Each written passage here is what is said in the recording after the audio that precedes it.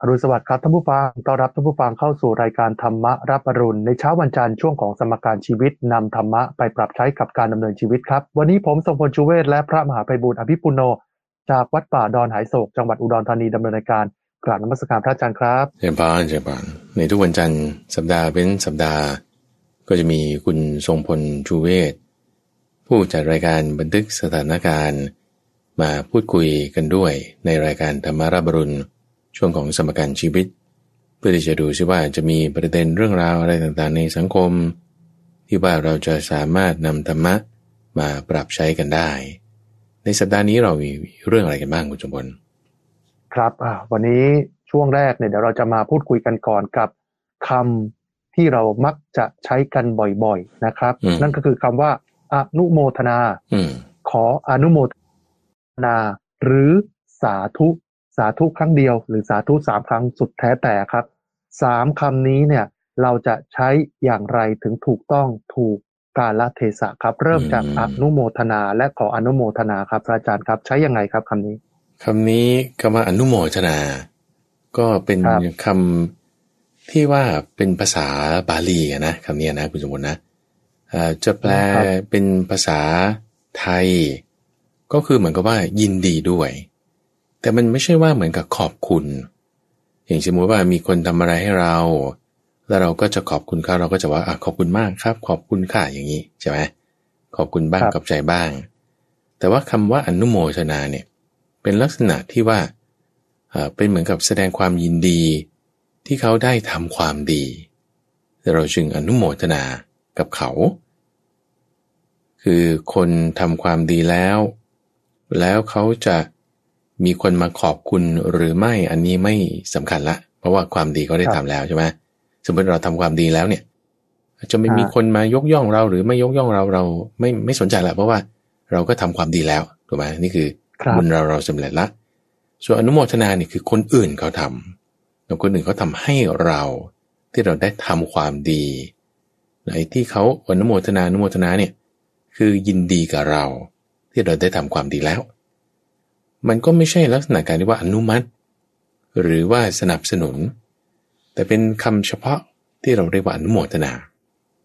เราเห็นคนที่เขาไปทำบุญให้ทานอะไรต่างๆแล้วเราก็อนุโมทนากับเขาด้วยคือไม่ได้ว่าขอบคุณเขาแต่ว่ายินดีที่เขาได้ทำบุญนั้นแล้วไอ้การอนุโมทนาเนี่ยได้บุญที่เกิดที่ตัวเราเขาเรียกว่าอนุโมทนาใหม่คือบุญที่เกิดจากการอนุโมทนา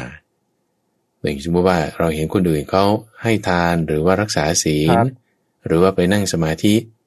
แล้วเราก็รู้สึกว่าดีด้วยนะดีใจกับเขาด้วยที่ว่าเขาได้ทำบุญข้อนี้จะมีบุญใหม่ที่เกิดขึ้นมา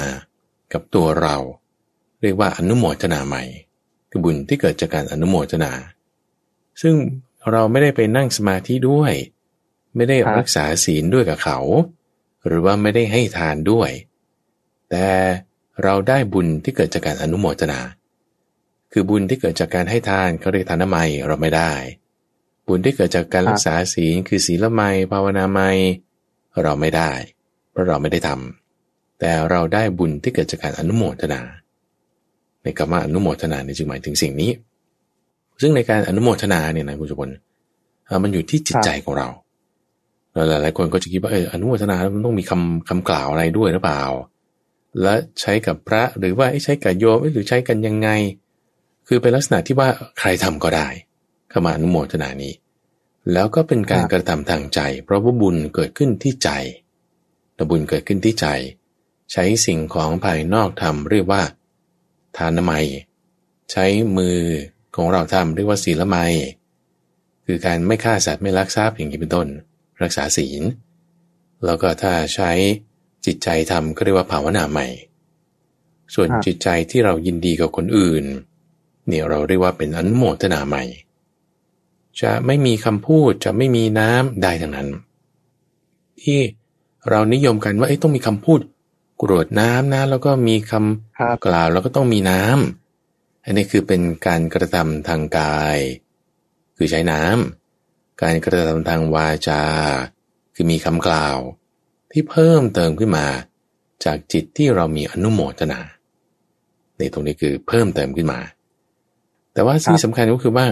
มันอยู่ที่ใจไงเพราะว่าบุญเกิดที่ใจถ้าใจไม่มีบุญใจไม่ได้คิดจะให้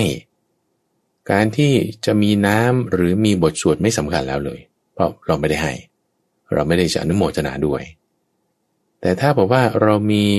จิตใจที่ฉันจะอนุโมทนากับคนอื่นเขาจะไม่มีน้ำหรือจะมีน้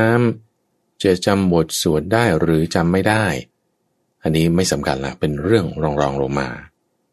ครับสิ่งที่สำคัญที่สุดคือจิตใจที่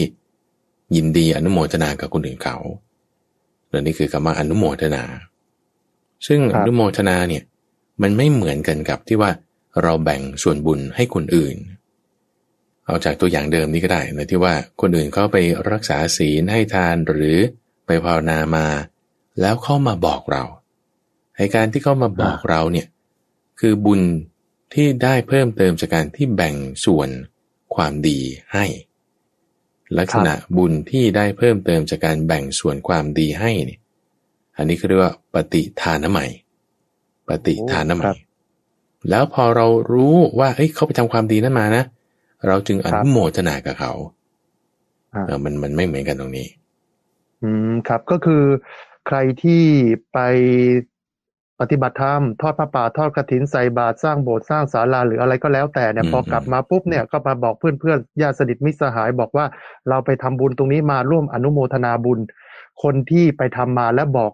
ให้อนุโมทนาบุญก็จะได้บุญ2 เท่าเหมือนเป็นบุญ2 เด้งใช่ไหมปฏิบัติด้วยแล้วก็บอกบุญเขาด้วยหรือเปล่าถูกต้องครับที่ว่าเราบอกเขาคือเราได้บุญที่เรียกว่าปฏิทานใหม่การที่เราบอกเขาเราได้บุญต่อแรกแล้วที่เราทำบอกด้วยได้บุญต่อที่2ที่เราบอกว่างั้นอนุโมทนาบุญกับฉันด้วยนะให้เขาอนุโมทนานี่แล้วคนนั้นเขาอนุโมทนาตามจริงๆคนนั้นเขาก็ได้บุญที่เกิดจากการอนุโมทนาก็เรียกว่าปัตตานุโมทนาใหม่ใช้คำนี้นะปัตตานุโมทนาใหม่อันนี้คือคนอื่นได้แต่เราเนี่ยที่ทำมาแล้วเราได้แล้วบอกคนอื่นเราได้ด้วยคนอื่นยินดีเขาก็ได้อีกของเขานั้นแล้วก็จึงมีแตกต่างกันแบบนี้ครับพระอาจารย์ครับสงสัยอยู่อย่างหนึ่งว่าเวลาคนไปทำบุญเนี่ยสร้างโบสถ์สร้างวิหารบริจาคบริจาคเงินกันปุ๊บเนี่ยเขาได้บุญแน่นอนนะครับแต่คนที่มาขออนุโมทนาบุญเนี่ยอนุโมทนาบุญกับเขาเนี่ยจะได้บุญเท่ากันไหมครับได้บุญส่วนที่เกิดจากการอนุโมทนาหน่วยได้บุญแต่ว่าให้ทานเนี่ยเขาไม่ได้คือบุญที่เกิดจากการให้ทานเขาจะไม่ได้แต่ได้บุญที่เกิดจากการอนุโมทนาเพราะฉะนั้นบอกว่าเท่ากันไหมมันไม่เท่ากันอยู่แล้วได้บุญไม่เท่ากันแต่ได้บุญเหมือนกันเหมือนกันนี่คือเป็นบุญเหมือนกันก็ใช่ไหมบุญเป็นชื่อของความสุขได้ในจิตใจเหมือนกันแต่ปริมาณมันไม่เท่ากันหรอกมันเป็นคนละแบบบุญที่เกิดจากการให้ทานก็จะมีผลทำให้มีโภคทรัพย์แต่บุญที่เกิดจากการอนุโมทนาก็จะมีผลทำให้จิตใจมีความสุขการให้ทานก็มีความสุขเหมือนกันแต่ว่าก็จะมีผลเพิ่มเติมคือให้มีโภคทรัพย์ได้ศีลก็เหมือนกันในขณะที่อนุโมทนานี่บุญที่เกิดจากการปัตตานุโมทนาไมอันนี้จะให้จิตใจมีความสุขได้แต่ว่าจะไม่ได้ให้มีโภคทรัพย์อันที่ส่งมันจะไม่ได้ออกมาทางนั้นเพราะฉะนั้นก็จะมีความแตกต่างกันอยู่ทีนี้กลับมาถึงคำที่คุณสมบูรณ์ถามมาสักครู่นี้ว่าพอฉันไปทำบุญในรูปแบบใดรูปแบบหนึ่งมาแล้วบุญสำเร็จเรียบร้อยแล้วนะฉันก็มาบอกคนอื่นว่าอันนี้อนุโมทนาร่วมกันนะการที่เราไปบอกคนอื่นเนี่ยคือปฏิทานใหม่แล้วคนอื่นเขาอนุโมทนานะคนอื่นเขาก็ได้บุญอนุโมทนาใช่ไหมตัวเราเนี่ยไม่ได้บุญที่เกิดจากการอนุโมทนานะเพราะเราทำมาเรียบร้อยแล้วก็เราสำเร็จแล้วเนาะทีนี้พอเขาจะกล่าวคำพูดว่าโอ้คุณไปรักษาศีลมาแล้วเนี่ยคุณให้ทานมาแล้วเนี่ยเอาสาธุสาธุสาธุคำนี้โอ้สาธุอนุโมทนาด้วยก็จะพูดพุ่งพ่วงกันมาคำว่าสาธุคุณสมบูรณ์เป็นภาษาบาลีแปลว่าดีแล้วดีแล้วโอ้ครับเรามักจะได้ยิน3 ครั้งเพราะว่าในพระไตรปิฎกเนี่ยก็จะเวลายืนยันทำอะไรสักอย่างใดอย่างหนึ่งเขาจะต้องซ้ำ3 รอบ เราไล่มาเลยตั้งแต่นะโมตัสสะภะคะวะโตนี่ทำไมต้องสวด3 ครั้งหรือพุทธังสรณังคัจฉามิเนี่ยทำไมต้องมีทุติยัมปิแล้วก็ตติยัมปิด้วยหรือบทสวดหลายๆอย่างเนี่ยทำไมต้องมี3 ครั้งพูดเหมือนเดิมนะ3 รอบ 3 เที่ยวอันเนี้ยคือเป็นพวกคติหรือเป็นประเพณีที่ทำกันของคนในสมัยโบราณคุณสมบัติที่ว่าต้องการจะให้มั่นใจย้ำลงไปจึงต้องกล่าว3 ครั้งคือกล่าวครั้งแรกอาจจะเป็นแค่ว่าแบบพูดตามเขากล่าวครั้งที่2อาจจะจำได้จึงพูดขึ้นมากล่าวครั้งที่3จึงจะค่อยมั่นใจอย่างนั้นถึงพูดอย่างนั้นออกไปจริงๆแต่จึงมีคติที่ว่าทำ3 รอบแล้วแต่ว่าจริงๆแล้วอยู่ที่ใจนะคำกล่าวเนี่ยเป็นเรื่องรองลงมาถ้าใจเรามั่นคงแล้วจะกล่าวรอบเดียว2 รอบ3 รอบไม่มีปัญหาได้ทั้งนั้นที่ใจต้องมั่นคงคำว่ามั่นคงในที่นี้คือยินดีกับเขาจริงๆอนุโมทนาเนี่ยมันจึงเอามากำจัดความอิจฉาริษยาได้เช่นเขาได้ดีนะเขาได้ดีจากการกระทำเราจะมองจากมุมของผลก็ได้นะถ้าเช่นเขาได้รับเลื่อนตำแหน่งหรือว่าเขาถูกหวยหรือว่าเขามีความสุขอย่างใดอย่างหนึ่งแล้วถ้าเราจะไม่ยินดีกับเขาคือไม่พอใจเขาอันนี้คือลักษณะความอิจฉาริษยาถูกไหมอิจฉาริษยาละแต่ถ้าบอกว่าเรายินดีกับเขาสาธุด้วยอนุโมทนาด้วยอันนี้คือคำนี้จึงมาไงว่ายินดีด้วยที่เขาได้ความดีนั้นซึ่งความดีนั้นอาจจะเป็นตัวเหตุที่เขาทำลงไปเช่นรักษาศีลให้ทานหรือเป็นตัวผลที่เขาได้รับเช่นการมีชื่อเสียงการได้รับเลื่อนตำแหน่งการได้ขึ้นเงินเดือนทั้งเหตุและผลความดีที่เขาได้ทำหรือได้รับแล้วเรายินดีด้วยการยินดีนั้นน่ะคืออนุโมทนาจะมาแก้ความอิจฉาริษยาได้โดยมักจะกล่าวใช้คำว่าสาธุสาธุแล้วเราก็จะได้ยินพระสงฆ์ใช้อยู่เป็นประจำด้วยตัวพระสงฆ์เนี่ยนะใช้กับญาติโยมก็ได้หรือว่าญาติโยมใช้กับญาติโยมเองหรือพระสงฆ์ใช้กับพระสงฆ์พระสงฆ์ใช้กับโยมก็ได้ครับพระอาจารย์ครับสาธุนี่จำเป็นต้องกล่าว3 ครั้งไหมครับไม่จำเป็นครั้งเดียวก็ได้อย่างที่ว่าไงครั้งเดียวคือยินดีด้วยคำว่าสาธุเนี่ยคือดีแล้วเป็นคำที่ใช้อยู่เรื่อยๆนะเช่นก็คือเหมือนภาษาไทยเราใช้คำว่าครับหรือค่ะอย่างเงี้ยแหละคุณจะไปทางนี้ไหมคุณจะไปทางนี้ด้วยกันใช่ไหมใช่ใช่ใช่ก็คือ yes นั่นแหละสาธุคือ yes สาธุคือใช่ไม่ใช่ว่าพูด3 ครั้งแล้วได้บุญมากกว่า1 ครั้งใช่ไหมฮะไม่จำเป็นคือได้บุญอย่างที่ว่ามันมีการกระทำทางกายวาจาใจเราต้องทั้ง3 ช่องทางแล้วการกล่าวคำเป็นการกระทำทางวาจาแล้วการยกมือขึ้นประนมเป็นการกระทำทางกายที่สำคัญมันต้องอยู่ที่ใจโดยถ้าเรามีใจที่ยินดีกับเขาจริงๆจะไม่ยกมือจะไม่ได้กล่าวอะไรอันนี้ก็คือสำเร็จประโยชน์แล้วจะทำทางกายทางวาจาเพิ่มเติมด้วยก็ยิ่งดีไม่มีปัญหาได้หมดทีนี้มาถึงประเด็นที่ว่าทำไมเราจะได้ยินพระสงฆ์ก็พูดคำนี้คฤหัสถ์ญาติโยมก็พูดคำนี้เพราะว่าในบริบทของพระสงฆ์อย่างเงี้ยสมมติเป็นผู้รับทานรับสิ่งของมาสมมติว่าคุณสมบูรณ์เอาของไปให้เพื่อนบ้านอย่างนี้เป็นต้นนะเอากับข้าวสักอย่างหนึ่งไปให้เพื่อนบ้านก็จะกล่าวว่าขอบคุณนะเนี่ยโอ้โหอุตส่าห์เอามาให้ขอบคุณไม่เหมือนกับอนุโมทนาโอเคนะขอบคุณเนี่ยคือ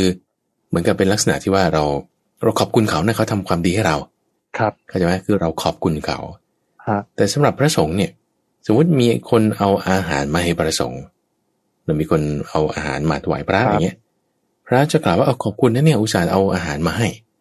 มันจะคนละบริบทกันเพราะว่าพระสงฆ์เนี่ยเป็นเนื้อนาบุญอยู่ละเป็นผู้ที่รับทานอยู่ละเราเป็นผู้ที่คอยจะรับอามิสทานของบุคคลเพราะฉะนั้นสิ่งที่พระสงฆ์ทำก็คือว่าโอเคเปิดโอกาสให้คนได้ทำบุญถ้าเขาได้ทำบุญแล้วแหมเรายินดีอนุโมทนาด้วยจึงเป็นลักษณะคำว่าอนุโมทนา ซึ่งไม่ใช่การคือมันคนละอย่างมันไม่เหมือนกันเป๊ะนะกับคำว่าขอบคุณแต่มันไม่เหมือนกับคำว่าขอบคุณเพราะว่าเวลาเราเอาอาหารไปให้เพื่อนบ้านเราไม่ได้หวังเอาบุญเพราะฉะนั้นเราหวังเอาความสัมพันธ์เราหวังเอามิตรภาพเราจึงทำอย่างนั้นเพื่อให้แบบว่าผูกสัมพันธ์กันไงเขาเรียกว่าเป็นการสงเคราะห์หนึ่งในสังฆวัตถุ4ประการคือการให้ทานโอเคเนาะแล้วก็อาจจะมีคำกล่าวที่อยู่ในกระบวนการที่มาขอบคุณบ้างอะไรต่างๆแต่ว่าการให้ทานชนิดที่หวังเอาบุญนี่คือจะเป็นอีกแบบหนึ่งก็ต้องทำในผู้ที่เป็นเนื้อนาบุญทำในผู้ที่เป็นเนื้อนาบุญแล้วพระสงฆ์ก็จึงกล่าวอนุโมทนาบุญกับสิ่งที่บุคคลนั้นทำด้วยนี่ก็จะใช้คำนี้นั่นเองหรือว่าเราเป็นบุคคลที่3อย่างเงี้ยนะเห็นเพื่อนบ้าน2คนคนหนึ่งเขาเอาอาหารไปให้เพื่อนบ้านอีกคนหนึ่งแล้วเราเห็นเนี่ยเราจะไม่ได้กล่าวอนุโมทนาโอ้ยขออนุโมทนากับเพื่อนบ้านคนแรกด้วยนะเนี่ยคุณเอาอาหารไปให้เพื่อนบ้านคนที่2มันจะไม่ใช่บริบทนั้นไงเราก็จะพูดในลักษณะที่ว่าอ๋อผูกสัมพันธ์กันเลยเนี่ยก็จะเป็นไปแบบนั้นแต่ถ้าสมมติเราเห็นเพื่อนบ้านคนแรกเนี่ยเขาเอาอาหารไปให้พระสงฆ์เราก็จะกล่าวครับว่าโอ้อนุโมทนาบุญด้วยนะเนี่ยคุณได้ให้ทานก็จะมาในบริบทนี้เพราะว่าเขาให้เนี่ยคือหวังเอาบุญจึงใจกรรมอนุโมทนานั่นเองนั่นคือการให้ทานมันได้หลายบริบทความสัมพันธ์บ้างชื่อเสียงบ้างอะไรต่างๆสงเคราะห์บ้างอนุโมทนาเนี่ยจะใช้ในบริบทที่เกี่ยวกับการได้บุญกุศลเท่านั้นแล้วก็ขอบคุณอย่างอื่นคำอื่นต่างๆก็ใช้ในบริบทอื่นๆที่ไม่ใช่เกี่ยวกับเรื่องของบุญไปอย่างนั้นครับนี่คือความหมายนะครับของเขาว่าอนุโมทนาแล้วก็สาธุนะครับใช้ในโอกาสไหนอย่างไรพระอาจารย์ก็ได้อธิบายไปแล้วนะครับใกล้จะถึงช่วงปีใหม่แล้วครับก็มีหลายท่านเนี่ยก็อยากจะบอกว่าปีใหม่อยากมีชีวิตใหม่ต้องทำอย่างไรดีแต่ว่ากว่าจะไปถึงก่อนที่จะไปถึงเรื่องตรงนี้เนี่ยโอ้ก็ใกล้วันหวยออกแล้วครับคนก็สงสัยครับว่าเอ๊ะทำไม เวลาเราเห็นข่าวเนี่ยคนถูกหวยเนี่ยถูกทีเนี่ยก็ไม่น้อยนะฮะบางคน12 ล้าน20 ล้าน70 ล้านเนี่ยสาเหตุที่ทำให้คนเหล่านี้เนี่ยเขาถูกลอตเตอรี่รางวัลที่1หรือถูกหวยเนี่ยในจำนวนเยอะๆนี่เขาทำบุญอะไรมาจากสาเหตุอะไรครับพระอาจารย์ครับโอเคพระพุทธเจ้าเคยอธิบายถึงโภคทรัพย์นั่นคือเงินทองที่บุคคลจะได้รับมาโดยบางทีก็ได้จากการค้าขายบางทีก็ได้จากการทำการเกษตรคือลักษณะการค้าขายเนี่ยจะแบ่งเป็น2แบบหรือการเกษตรเนี่ยนะคือจะเป็นลักษณะที่ว่ามีการเตรียมตัวมากได้กำไรหรือมีการเตรียมตัวน้อยได้กำไรก็มีเตรียมตัวมากก็คือพวกการทำการเกษตรถ้าจะเปรียบเทียบกับในสมัยปัจจุบันก็คือต้องลงทุนสูงใช้พวกสร้างโรงงานลงทุนเยอะๆอย่างเงี้ยนะแล้วก็ได้กำไรหรือจะขาดทุนก็มีนะการเตรียมตัวสูงคือใช้ทุนมากขาดทุนก็มีกำไรก็มีหรือการลงทุนที่ไม่ต้องสูงแล้วก็ไม่ต้องเตรียมตัวมากขาดทุนก็มีกำไรก็มีการลงทุนที่ไม่ต้องมากไม่ต้องเตรียมตัวสูงก็จะยกตัวอย่างพวกการค้าขายซื้อมาขายไปซื้อมาขายไปซื้อของมาจากดินแดนนี้เช่นผ้าผืนนี้ซื้อมาแค่10 บาทแต่ว่าพอไปขายในอีกดินแดนหนึ่งที่เขามีดีมานด์เรื่องนี้มากๆบางทีขายได้1,000 บาทนี่กำไร100 เท่าเลยนะจาก10เป็น100จาก100เป็นพันกำไรเนี่ย100 เท่าไม่ใช่10 เท่ากำไร100 เท่าเนี่ยโอ้โหมันดีกว่าซื้อหวย3 ตัวอีกนะซื้อเลขท้าย3 ตัวโอกาสถูกเนี่ยได้กำไรมันยังไม่เท่ากันกับขายของที่ได้กำไร100 เท่าแต่นี่คือพูดถึงว่าเวลาที่เราจะได้กำไรเนี่ยเพราะว่าเวลาคุณจะถูกหวยหรือว่าเล่นอะไรก็แล้วแต่เนี่ยนะแล้วได้เนี่ยมันต้องมีเงินลงทุนอยู่แล้วมันต้องมีเงินลงทุนแล้วก็ได้แบบมากๆเลยโอ้ยจังหวะที่ได้มากๆเลยเนี่ยก็เลยทำให้คนคิดว่าโอ้โหนี่มันทำบุญด้วยอะไรมาทำไมมีเหตุถึงจะได้แบบนี้ก็กลับมาตรงโพกระชับว่าคนที่จะได้กำไรจากการไม่ว่าจะทำอะไรก็แล้วแต่ทำไมบางคนได้กำไรดีบางคนได้กำไรไม่ดีมันจะมีเหตุอยู่ทั่วๆไปก่อนเอาโดยทั่วๆไป ก็จะอยู่ที่ว่าคุณได้ให้ทานมาหรือไม่ถ้ามีการได้ให้ทานมาท่านบอกว่าก็จะเป็นผู้ที่เจริญด้วยโภคทรัพย์มีข้าวน้ำยานพาหนะของหอมเครื่องรูปไล้รูปทาอุปกรณ์เครื่องปลื้มใจแห่งทรัพย์ต่างๆอันนี้จะได้ถ้าไม่ได้ทำบุญด้วยการให้ทานมาก็จะมีอุปกรณ์เครื่องปลื้มใจแห่งทรัพย์เนี่ยน้อยอันนี้โดยทั่วไปโอเคเนาะทีนี้ถัดมาอีกก็คือถ้าพูดถึงการที่เราจะต้องไปลงทุนทำการค้าขายหรือทำการเกษตรหรือในลักษณะที่ว่าฟลิปนี่ก็คือคุณซื้อน้อยแต่ขายได้มากได้ราคาหรืออย่างการที่เรามีโชคอย่างนี้ที่เขาจะพูดถึงว่าคุณมีโชคดีจริงๆเลยนะเนี่ยโชคดีจริงๆนี่คุณออกมาจากอะไรก็จะเป็นซื้อเลขบ้างหรือแม้แต่บางทีเราซื้อของมานิดหน่อยแต่ขายได้กำไรดีการที่คุณมีโชคอย่างเนี้ยขายของดีในขณะที่คนอื่นก็ขายของแบบเดียวกันทำไมมันขายไม่ดีการมีโชคได้อย่างนี้ได้เคยบอกไว้กับท่านพระสารีบุตรตอนนั้นท่านพระสารีบุตรเนี่ยได้พาอุบาสกที่เป็นพวกพ่อค้ามาพบพระพุทธเจ้าก็ถามถึงเหตุตรงนี้แหละว่าทำไมบางคนเนี่ยค้าขายได้กำไรดีบางคนค้าขายได้กำไรไม่ดีแล้วท่านก็จึงแจกออกมาเป็น4ประเภทนะว่าบางคนค้าขายแล้วซื้อมาขาดทุนในที่นี้ก็หมายความว่าซื้อหวยอะไรก็ไม่ถูก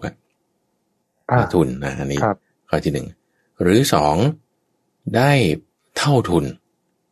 หรือ3ได้กำไรนิดหน่อยแล้วก็4ได้กำไรมากเลยนี่แบ่งเป็น4ประเภท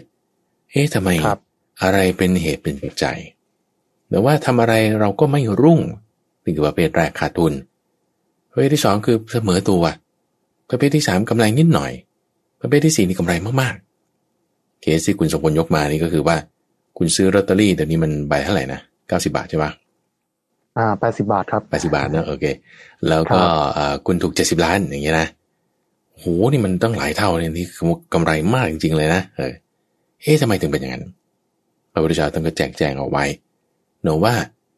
โดยการพูดถึงการที่เราไปปวารณาถ้าเราไปปวารณากับสมณพราหมณ์ที่เป็นเนื้อนาบุญในที่นี้ก็คือพระเจ้าประสงค์อย่างเงี้ย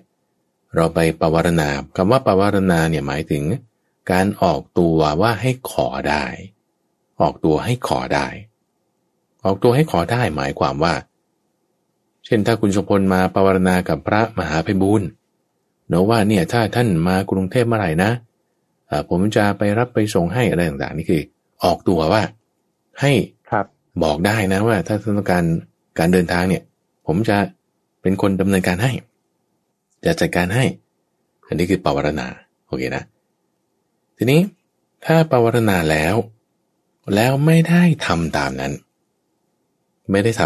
เนี่ยแหละจะเป็นเหตุเป็นปัจจัยที่ทำให้ขาดทุนหมายความว่าเราไม่ได้ทำตามที่เราได้ปวารณาเช่นสมมติถ้าพระอาจารย์ลงไปแล้วคุณสมบัติบอกโอ้ไม่ว่างเลยนั่นนี่โน่นก็ถือว่าไม่ได้ทำตามที่ปวารณาแล้วทำไม่ได้นี่คือประเภทที่1จะเป็นเหตุให้ค้าขายขาดทุนหรือประเภทที่2ก็คือทำได้ตามเท่าที่ปวารณาเอาไว้ประเภทที่2ก็คือลักษณะที่ว่าทำไว้อยู่แต่ว่าไม่ได้ทำตามที่ปวารณาไว้ทำไม่ถึงโดยที่ว่าขาดทุนประเภทแรกเนี่ยคือไม่ทำเลยแล้วประเภทที่2ที่ว่าได้กำไรอยู่แต่ว่าไม่ได้กำไรมากนะคืออาจารย์สับสนไปนิดนึงนะเดี๋ยวเราแบ่ง4ประเภทใหม่ก่อนนะอันดับแรกนี่คือขาดทุนแล้วก็แรกคือขาดทุน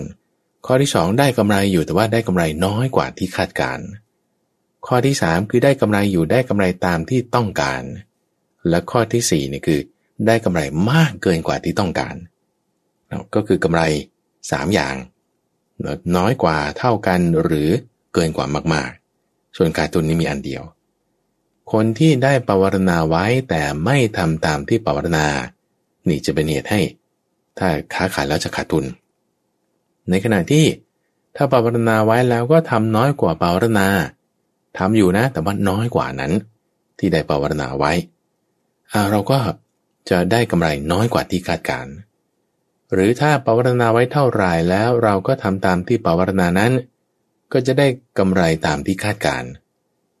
แล้วถ้าทำเกินกว่าที่ภาวนาเอาไว้นี่จะเป็นเหตุปัจจัยที่ทำให้ได้กำไรมากเกินกว่าที่ต้องการอย่างเรายกตัวอย่างอีกอันหนึ่งก็ได้ที่ว่าจะเห็นตัวเลขชัดเจนโดยเช่นว่าถ้ามีอุบาสกคนหนึ่งเขาภาวนากับพระสงฆ์รูปหนึ่งเอาไว้เนื่องว่าเนี่ยถ้าท่านต้องการอะไรนะในปัจจัย4อันควรแก่สมณะจะบริโภคมูลค่า 1,000 บาทนะนี่ท่านบอกผมได้เลยผมจะจัดการหามาให้แล้วปรากฏว่าเกิดพระสงฆ์รูปนี้ท่านต้องการจีวรหรือว่าบาทอย่างนี้เป็นต้นแล้วก็เลยบอกอุบาสกคนนี้เนี่ยอาตมาภาพต้องการบาทใบหนึ่งนะบาทใบเก่ามันชำรุดละเขาก็ไม่ได้ให้ตามที่ภาวนาไว้นี่คือจะเป็นเหตุที่ทำให้เขาค้าขายขาดทุนหรือเขาภาวนาบาทได้มูลค่า 1,000 พอพระสงฆ์บอกจะเอาบาทบาท 1,100 มันไม่มีแพงเอาบาทมูลค่า600 บาทก็แล้วกันไปซื้อบาทใบหนึ่งบาทเหล็กบางๆขาก็ไม่มี600 บาทซื้อมาถวายพระก็ได้อยู่พระก็ได้บาทก็สำเร็จประโยชน์แต่ว่าน้อยกว่าที่ได้ภาวนาไว้อันนี้จะเป็นเหตุให้เขาค้าขายได้กำไรไม่เท่ากันกับที่ต้องการกำไรน้อยนั่นเองหรือในกรณีที่3คือเขาก็ไปซื้อบาทมูลค่า 1,000 บาทนั้นตามที่เขาได้ภาวนาไว้จริงๆโนบาทดีๆหน่อยขามีพร้อมขาตั้งด้วย 1,000 บาทมาถวายพระก็จะเป็นเหตุปัจจัยให้เขาค้าขายได้กำไรตามที่ต้องการ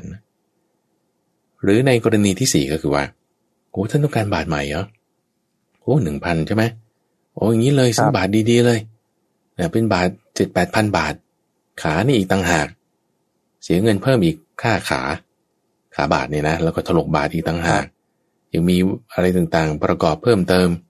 ทั้งผ้าปูนั่งผ้าอะไรไปพร้อมกันนี่คือให้มากกว่าที่ภาวนาไว้นี่แหละคุณสมบัติจะเป็นเหตุปัจจัยให้ทำการค้าขายได้กำไรมากยิ่งกว่าที่ประสงค์จะได้เราคือพระอาจารย์ยกข้อนี้มาเปรียบเทียบเนี่ยนะคุณสมบัติเพราะว่าต้องการจะให้พูดถึงว่าความเซอร์ไพรส์คือเพราะว่าความที่เราจะแบบตื่นเต้นดีใจคือทำไมหวยคนชอบเล่นเพราะมันต้องลุ้นไงลุ้นว่าจะถูกไม่ถูกมันตื่นเต้นใช่ครับมันจะมีความเซอร์ไพรส์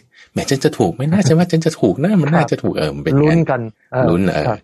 ไอ้ตรงเนี้ยที่ว่าเซอร์ไพรส์เนี่ยแล้วถามแบบว่าเอาคนที่ถูกหวยทั้งประเทศเนี่ยนะมารวมกันดูเนี่ยถ้าเปรียบเทียบเนี่ยมันไม่ได้มากนะเปรียบเทียบกับคนที่เสียไม่ถูกหวยเนี่ยคนที่เสียเนี่ยมีมากกว่าคนที่ถูกโอเคไหมครับแต่ถ้าเรามาดูทางธุรกิจแล้วคนที่ทำการค้าคนที่ทำการค้าแล้วบริษัทมันอยู่ได้มีกำไรเนี่ยมันมีนะมีมากกว่าบริษัทที่ขาดทุนคือขาดทุนก็มีอยู่แหละแต่ว่าด้วยการทำธุรกิจค้าขายหรือว่าทำการเกษตรการงานขยันขันแข็งเนี่ยมันเป็นช่องทางมาแห่งทรัพย์ได้อย่างมั่นคงกว่าการที่เราจะมาซื้อหวยไง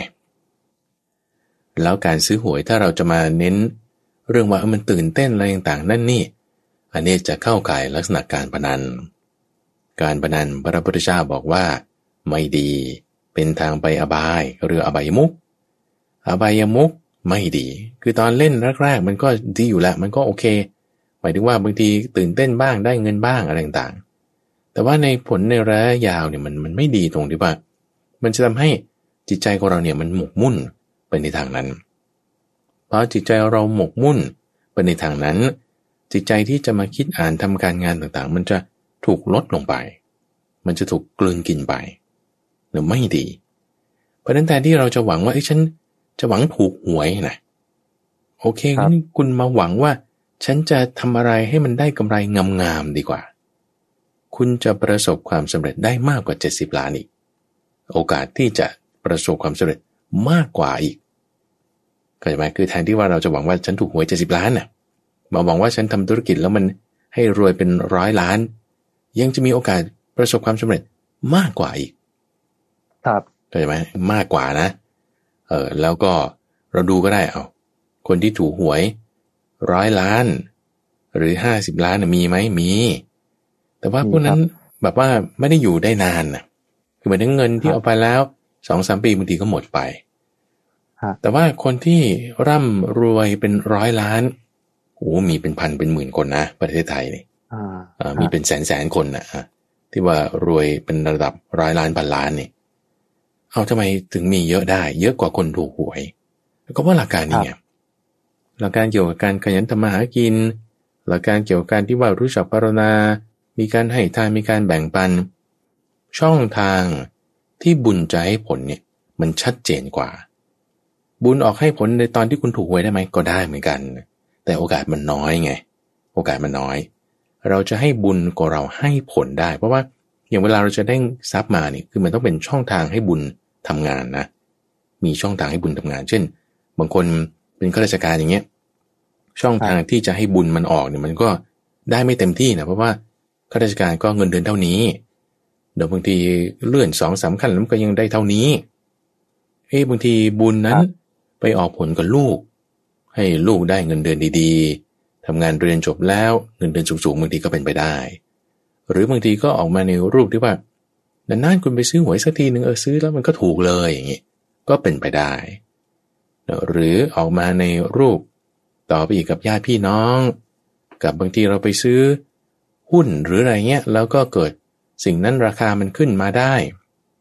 เราก็ได้กำไรขึ้นมาก็เป็นไปได้แต่มันต้องมีช่องทางให้บุญนั้นออกหรือบางทีเราอาจจะไปทำธุรกิจทำการค้าขายออนไลน์บางทีทำไมมันขายดีขึ้นมาได้นี่คือช่องทางที่จะให้บุญที่เราได้เคยทำไว้ออกผลมานี่คือเราต้องมีช่องให้เขาเพราะฉะนั้นช่องที่จะให้บุญออกผลได้เราก็คือนี่แหละการค้าขายการทำงานด้วยความขยันขันแข็งไม่งมงายไม่หมกมุ่นแต่ว่าประกอบด้วยปัญญานี่ถึงจะเป็นเหตุปัจจัยให้เราได้มีโภคทรัพย์ขึ้นมาได้นั่นเองเช่นกันครับนี่ก็คือเหตุที่ทำให้ถูกหวยนะฮะแต่ว่าคนก็แซวบอกว่าเหตุที่ทำให้ถูกหวยคือต้องซื้อหวยก่อนนะถึงจะมีเหตุให้ถูกก่อนนะครับแต่ว่านี่ก็คือเรื่องของความไม่แน่นอนนะครับเรื่องของความไม่แน่นอนอะไรก็เกิดขึ้นได้นะครับแต่ที่สำคัญก็คือทำบุญทำทานแล้วก็สร้างกุศลวันนี้ได้ผลดีกับเราอย่างแน่นอนนะครับอันนี้คือสิ่งที่แน่นอนครับเอามาดูเรื่องของงานศพกันบ้างนะครับอันนี้เป็นความสงสัยของคนทางบ้านเขาบอกว่าเวลาไปดูศาสนาพุทธเนี่ยเขาจัดงานศพเนี่ยบอกว่าโอ้โหน่ากลัวมากโดยเฉพาะต่างจังหวัดชนบทเนี่ยจัดสวดในบ้านแล้วก็เปิดดนตรีไทยนะครับโอ้โหยิ่งน่ากลัวกันเข้าไปใหญ่ประกอบกับในป่าช้าของประเทศไทยเนี่ยทำไมต้องปลูกต้นไม้ด้วยต้นไม้สูงใหญ่มืดทึบครึมวังเวงบรรยากาศก็ยิ่งน่ากลัวแล้วเวลาห้องน้ำเนี่ยไปตั้งห่างจากศาลามากเลยครับเวลาไปเข้าห้องน้ำทีใกล้มืดก็มืดเปลี่ยวก็เปลี่ยวทำให้มันใกล้ไม่ได้หรอครับแล้วทำไมถึงต้องมีต้นไม้ปลูกสูงทึบโล่งๆไม่ได้หรือ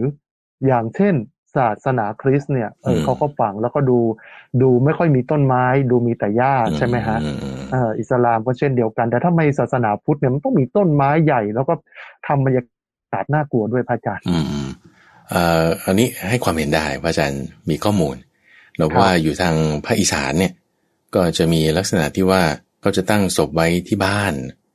แล้วก็นิมนต์พระมาสวดที่บ้านจนกระทั่งวันที่จะเผาเท่านั้นแหละ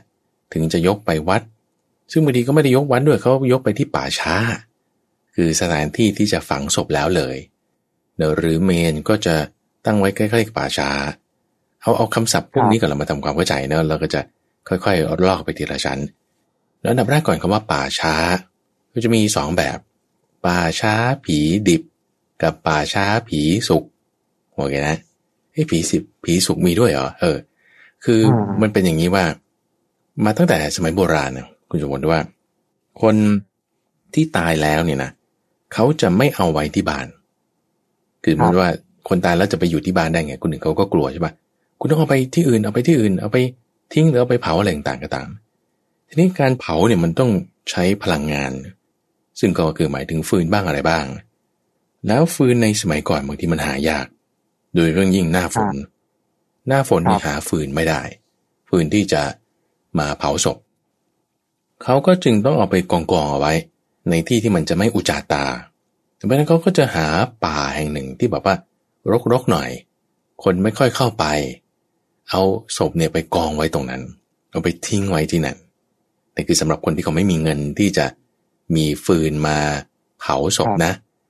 เขาก็จะเอาศพไปไว้ในที่ที่มันจะไม่อุจจาตาก็ต้องเป็นป่าไงเพราะว่าคนไม่ค่อยเข้าไปแล้วก็เป็นที่ที่มันจะวังเวงเพราะว่า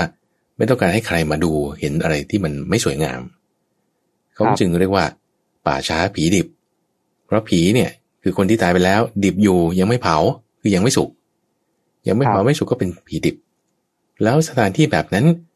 ก็จะมีพวกสัตว์ร้ายเช่นสุนัขจิ้งจอกสิงโตมากินซากศพมากินซากของคนที่ตายนั่นแหละมันก็ยิ่งทำให้เกิดอันตรายขึ้นไปใหญ่หนึ่งอันตรายจากสัตว์ร้ายใช่ไหมคือสัตว์ที่มากินสองมันมากินแล้วมันก็เป็นเชื้อโรคด้วยแมลงวันอะไรต่างๆก็มาก็มีโรคภัยไข้เจ็บด้วยโรคระบาดบางคนเนี่ยตายด้วยโรคระบาดเช่นอหิวาตกโรคตายแล้วทำไงอ่ะโอ้ยบางทีคนตายเป็นเบื่อเนี่ยมันเผาไม่ทันน่ะเผาไม่ทันก็ไปกองไว้รวมกันก่อน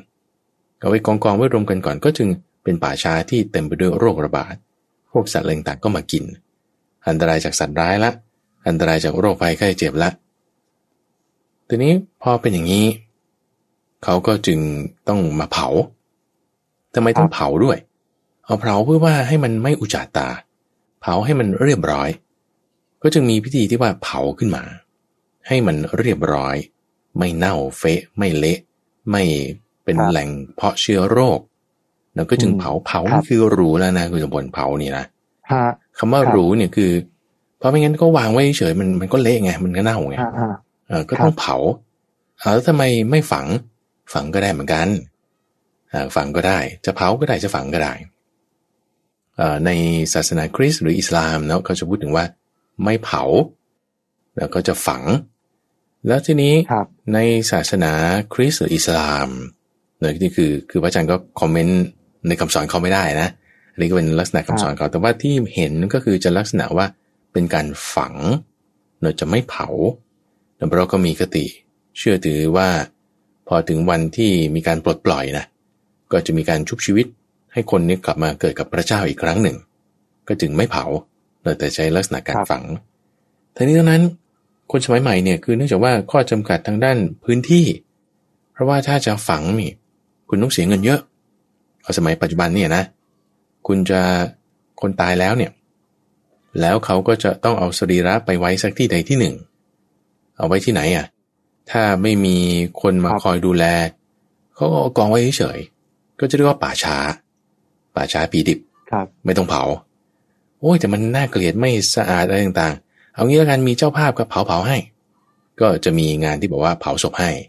เพราะว่าออกมาแล้วเหลือซากนิดเดียวแล้วคือเหลือเศษกระดูกนิดหน่อยแต่ถ้าไม่เผาแล้วก็จะฝังนี่ต้องใช้เนื้อที่มากใช้เนื้อที่มากนี่ใครจะจ่ายเอาก็คนเป็นแล้วลูกหลานถ้าคุณมีเงินคุณก็จ่ายตัวอย่างอาม่าของพระอาจารย์นี่ตอนที่พระอาจารย์เป็นเด็กๆนี่นะอาม่าเสียก็ต้องเอาไปฝังที่สุสานจีนแล้วก็มีค่าใช้จ่ายเยอะทั้งเรื่องการนำสรีระไปคือต้องเอาไปทั้งโลงอ่ะมันไม่ใช่ว่าเอาใส่โถใบเดียวเป็นกระดูกมันไม่ใช่แล้วมันต้องเอาไปทั้งโลงมันก็มีค่าใช้จ่ายที่ตามมาอย่างเรื่องสถานที่อีกคนดูแลอีกมันก็เป็นหลายๆอย่างขึ้นมาทีนี้ในคำสอนของพระพุทธศาสนาเนี่ยท่านไม่ได้ระบุเลยคุณสมบัติว่าต้องเผาหรือต้องฝังได้ทั้งนั้นจะไม่เผาก็ยังได้เลยอ่ะไม่เผาก็มีแต่ส่วนมากที่เราดูตัวอย่างเนี่ยจะเห็นว่าจะเผาเพราะเพื่อความสะดวกต่อการเก็บรักษาการบริหารจัดการแล้วกรณีของพระพุทธเจ้าก็เผากรณีของพระอานนท์ก็เผาแล้วก็ภิกษุอีกหลายรูปก็เผาเสร็จแล้วส่วนที่เหลือไม่มากก็มาทำเจดีย์เอาไว้ที่ฝังก็จะเห็นมีท่านพระมหากัสสปะนี่คือสรีระของท่านนี่ยังฝังอยู่ที่ภูเขา บริเวณที่เมืองราชคฤห์แล้วก็อันนี้คือเขียนไว้ในตำนานนะท่านไม่ได้เผาแต่ฝังเอาไว้แล้วพิธีการในทางพระพุทธศาสนาที่พูดถึงว่าคนตายแล้วในคำสอนของพระพุทธเจ้าเนี่ยท่านไม่ได้จะต้องกำหนดว่าต้องเผาหรือต้องฝังได้ทั้งนั้นไม่ได้มีกำหนดเราจึงจะเห็นได้ว่าในชาวจีนก็เป็นพุทธศาสนาฝ่ายมหายานเขาก็มักจะฝังกันเขาไม่เผาแต่ว่าในทางเถรวาทเช่นพม่าศรีลังกาประเทศไทยก็มักจะเผากันมักจะไม่ได้แค่ฝังเฉยๆจะมีการเผาครับเราก็ได้ทั้งสองอย่างไม่มีปัญหาส่วนพิธีกรรมอะไรที่เราจะเห็นเนี่ยที่พระสงฆ์จะเข้าไปเกี่ยวข้องจริงๆแล้วเรื่องพิธีกรรมเนี่ยนะคุณสุพลมันไม่ได้เกี่ยวกับพระสงฆ์มาตั้งแต่แรกแล้วเรื่องพิธีกรรมต้องสวดบทนี้ต้องทำอย่างนี้กี่วันนั่นนี่เป็นเรื่องของพวกพราหมณ์มาตั้งแต่ในสมัยโบราณแล้วเป็นพวกพราหมณ์ทีนี้พระสงฆ์เนี่ยมันจะมีโอกาสอย่างนี้ว่าบางทีไปอาศัยอยู่ตามป่าช้าทำไมไปอยู่ที่นั่นน่ะเพื่อความสงบสงัดพออยู่ในสถานที่ที่ไม่ต้องมีคนไปมาหาสู่มากก็นานๆครั้งหนึ่งมีความสงบสงัดแล้วมีศพมาเราก็พิจารณาศพด้วยก็จึงมีพระที่จะไปอาศัยอยู่ในป่าช้าซึ่งป่าช้าแน่นอนมันก็น่ากลัวนะเพราะมันรกใช่ไหมเป็นที่ที่คนมักจะไม่ค่อยไปจะไม่ได้มีใครมาดูแลทำความสะอาดมันก็จึงออกมาที่น่ากลัวแล้วพอมีพระไปอยู่1 รูป 2 รูปชาวบ้านเข้าไปจัดแจงนั่นนี่ทำที่อยู่อาศัยให้ก็เลยพัฒนาต่อมาเป็นวัดก็จึงเรียกว่าวัดป่าวัดป่าแบบที่มีเมนสำหรับเผาศพก็มีเก็บซากศพไว้ก็มีวัดป่าแบบที่ว่าไม่ได้จัดงานศพก็มีแล้วก็จึงเป็นลักษณะที่ออกมาอย่างที่เขามักจะพูดกันนะว่าโอ้ยทำไมงานศพของชาวพุทธเนี่ยมันดูน่ากลัวแต่ว่ามันมีที่มาที่ไปเป็นแบบนี้จริงๆแล้วมันเป็นงานที่ให้เห็นความจริงนะคุณชวนความจริงแน่นอนว่าบางทีมันก็จะมีความเศร้าโศกแต่ว่าความจริงคือคนตายแล้วเห็นความจริงแล้วอย่าเศร้าโศกนี่คือหลักคำสอนเฉยๆเลยนะอย่างบทสวดไม่ว่าพระสงฆ์จะสวดอนิจจาวัฏสังขาราอัตถาสิเมอากาสิเมคำพวกนี้จะมีคำที่บอกว่าไม่มีประโยชน์อะไรที่ว่าคนตายแล้วเราจะไปเศร้าโศกแล้วเขาก็ฟื้นขึ้นมาไม่ได้ในคำสวดภาษาบาลีที่เรามักจะได้ยินพระสงฆ์เขาสวดกันเนี่ยจะเตือนสติเรื่องนี้กันอยู่แล้วบอกว่าไม่ต้องกลัวไม่ต้องเศร้าโศกอย่างเงี้ยนะให้แบบว่าทำบุญให้แล้วเราก็จะสบายใจแบบนี้แล้วก็เป็นความจริงที่เราต้องยอมรับแหละเนี่ยก็จะเป็นอย่างนั้นส่วนในประเทศไทยเองอันนี้พระอาจารย์พอจะคอมเมนต์ได้ว่าศาสนาอิสลามหรือศาสนาคริสต์เนี่ยที่เขาเป็นคนส่วนน้อยใช่ไหมทีนี้พอด้วยความเป็นคนส่วนน้อยการบริหารจัดการอะไรมันก็จะมีระเบียบระบบที่มากขึ้นพอมีระเบียบระบบในการบริหารจัดการก็จึงทำให้ออกมาดูแล้วมันเรียบร้อยไม่ได้น่ากลัวมากแต่ทีนี้ถ้าเราไปดูอย่างมาเลเซียอย่างเงี้ยนะพระอาจารย์เคยไปป่าช้าของชาวมุสลิมที่ประเทศมาเลเซียนั่นนี่คือต้องแบบว่าหลายสิบปีละมันก็น่ากลัวเหมือนบ้านเราเหมือนกันแหละสถานที่ของเขาอะนะมันก็เป็นแบบนั้นเดินบางครับนี่ใกล้จะถึงปีใหม่แล้วนะครับเวลาผ่านไปไวมันโกหกนะครับอีกแค่6 วันเนี่ยก็จะเข้าสู่ปีใหม่นะครับปี2566แล้วนะครับหลายท่านที่ตั้งสติตั้งความหวังตั้งวัตถุประสงค์กันไว้ว่าปีนี้เราจะทำอะไรได้ทำกันหมดหรือยังครับแต่พอปีใหม่ที่จะมาถึงนี้ก็ยังไม่สายนะครับ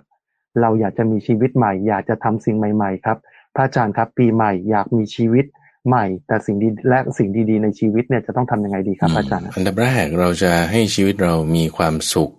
มีความสำเร็จได้นะพระพุทธเจ้าว่าก็ต้องเจริญอิทธิบาท4เจริญอิทธิบาท4ซึ่งอิทธิบาท4เนี่ยคือหมายถึงว่าเราจะตั้งความเพียรไว้ในทำเครื่องปรุงแต่งอะไรสำหรับบางคนก็บอกว่าปี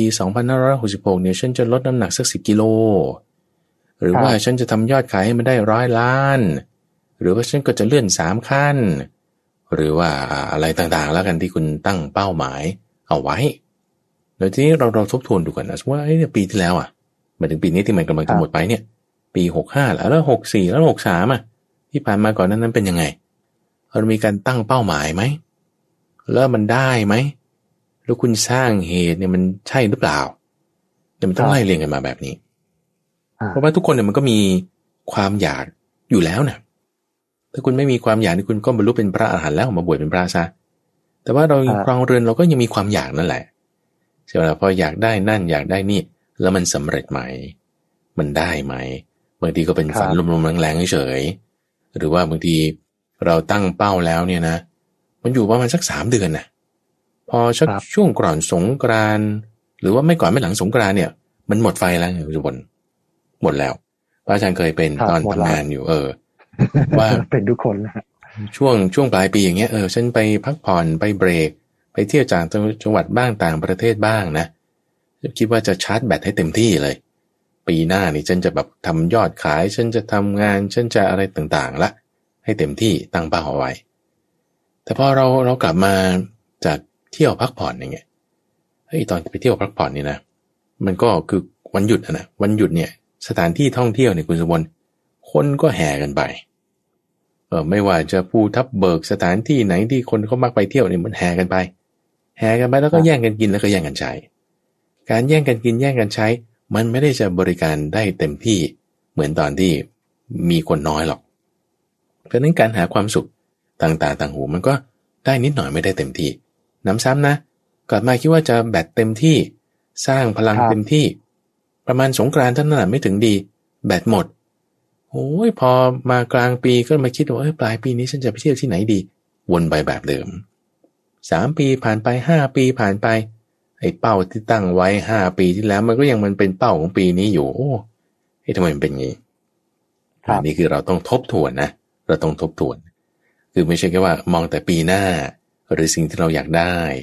เราต้องทบทวนด้วยถึงสิ่งที่ผ่านมาแล้วแต่ว่าไอ้ที่ผ่านมาแล้วเนี่ยมันมีอะไรไม่ดีบ้างแนวทางพระพุทธเจ้าให้ไว้แบ่งเป็น2 ส่วนคือส่วนที่ไม่ดีและส่วนที่ดีส่วนที่ไม่ดีมีมาอะไรมานี่เราต้องรู้จักกำจัดมันออกที่เรามีอยู่เนี่ยเช่นบางทีเราจะพูดถึงว่าฉันก็ไม่ค่อยมีระเบียบวินัยนะหรือฉันก็จะหนักไปในเรื่องของการพักผ่อนซะมากกว่านะหรือบางคนก็จะทำความเพียรเกินไปอันนี้ก็ความไม่ดีอันไหนเรามีอันนี้เราต้องกำจัดออกดูส่วนความไม่ดีของเราอันที่2ส่วนความดีที่เรายังไม่มีความดีที่เรายังไม่มีแล้วเช่นบางคนก็จะพูดถึงว่าฉันว่ายังไม่ค่อยมีระเบียบวินัยระเบียบวินัยฉันมีอยู่แต่ว่ามันไม่ค่อยดีเราจะพัฒนาให้มันดีบางคนตื่นเช้าไม่ได้งั้นก็ฝึกให้ตื่นเช้าอันนี้คือสิ่งที่ความดีที่เรายังไม่มีเราก็เอามาทำแล้วก็มาทบทวนดูด้วยเพราะว่าถ้าเราจะพูดถึงแต่สิ่งที่ไม่ดีที่เรามีสิ่งดีที่เราไม่มีบางทีมันหมดกำลังใจเพราะนั่นคือที่เราไม่มีทั้งหมดเลยมีก็มีไม่ดีที่ดีๆดันไม่มีที่ดีๆมันก็มีนะอันนี้เราต้องมามองอีกว่าตรงไหนที่เราดีมีอยู่แล้วบ้างแม้น้อยก็มีแล้วเช่นเรารู้จักให้ปันเรายังมีสัมมาวาจาได้บ้างบางครั้งบางคราบางเวลานั่นเป็นข้อดีเอามาพัฒนาให้มันเต็มร้อยขึ้นคุณมีสัมมาวาจาแล้วกับคนนี้คนนั้นได้แต่คนนั้นคนโน้นยังไม่ได้คุณก็พัฒนาสัมมาวาจากับคนอื่นด้วยเมตตาด้วยอุเบกขาด้วยอย่างเงี้ยพัฒนาขึ้นมาความดีที่เรามีต้องพัฒนาขึ้นแล้วประการสุดท้ายก็คือว่าไอ้ความไม่ดีเราต้องรู้จักระวังไม่ให้มันมานะสิ่งที่เราละได้ไปก่อนแล้วความไม่ดีเนี่ยเช่นบางคนไม่เสพยาเสพติดละบางคนก็เลิกคบเพื่อนชั่วละฉันคบแต่เพื่อนดีๆละแต่ก็ต้องระวังด้วยนะว่าบางที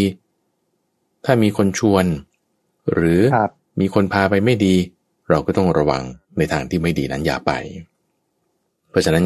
จึงแบ่งเป็น2 ส่วนที่เป็นกุศลและอกุศลในแต่ละส่วนทั้ง2 ฝ่ายนั้นก็แบ่งไปอีกเป็น2 อย่างนั่นคือที่เรามีหรือเราไม่มีถ้าเป็นอกุศลที่ไม่มีก็อย่าให้มันเข้ามาที่มีก็เอาออกไปส่วนที่เป็นกุศลที่ถ้ายังไม่มีก็เอาเข้ามาให้มันมีที่มีอยู่แล้วก็พัฒนาให้มันดีขึ้นเรามาทบทวนเพราะบางทีเรานั่งอยู่เฉยเวลาผ่านไปเราไม่ได้ทบทวนบางทีเราไม่ได้มีการพัฒนาคือพระอาจารย์คิดว่าบางทีทำปีละครั้งมันยังน้อยไปด้วยซ้ จริงๆต้องมีการทบทวนกันทุกๆเดือนเดือนหนึ่งทบทวนครั้งหนึ่งเดือนหนึ่งทบทวนครั้งหนึ่งหรืออย่างน้อยก็3 เดือนนะควอเตอร์หนึ่ง3 เดือนเราทบทวนเนี่ยเรื่องความดีความไม่ดีของเรานี่มันจะเป็นตัวที่ทำให้เราอยู่คงเส้นคงวาเราไม่ใช่มาทบทวนกันแค่ปีละครั้งแล้วพอเริ่มเดือนเมษาเนี่ยมันเริ่มออกนอกทางแล้วใหม่ๆแต่ให้ทำทุกเดือนเลยทุกเดือนแล้วเราทบทวนเราจะอยู่ในช่องทางที่ให้ชีวิตในตลอดปี2565แล้วก็66ต่อไปเนี่ยนะแล้ว67ต่อไปอีกเนี่ยมันจะดีได้จะมีชีวิตที่ดีได้ทุกอย่างมีเงื่อนไขมีปัจจัยเราสร้างปัจจัยที่ให้ชีวิตของเราดีโดยการทำกุศลธรรมความดีเป็นสิ่งที่เราหวังได้แน่นอนความสุขในชีวิตเกิดขึ้นได้แน่นอนเจริญพรครับจะปีใหม่แล้วนะครับก็ขอให้ทุกท่านนะครับระลึกนึกถึงแต่สิ่งดีๆแล้วก็ตั้งเป้าหมายที่จะทำสิ่งดีๆนะครับและสิ่งดีๆเหล่านี้ก็จะเกิดกับท่านอย่างแน่นอนครับเอาละครับทั้งหมดนี้คือเรื่องราวที่นำมาฝากกับทุกผู้ฟังในรายการธรรมะรับอรุณในเช้าวันจันทร์ช่วงของสมการชีวิตครับวันนี้เวลาหมดลงแล้วครับผมทรงพลชูเวศและพระมหาไพบูลย์อภิปุโนจากวัดป่าดอนหายโศกจังหวัดอุดรธานีลาท่านผู้ฟังไปก่อนพบกันใหม่ในครั้งหน้าสวัสดีครับเจริญพร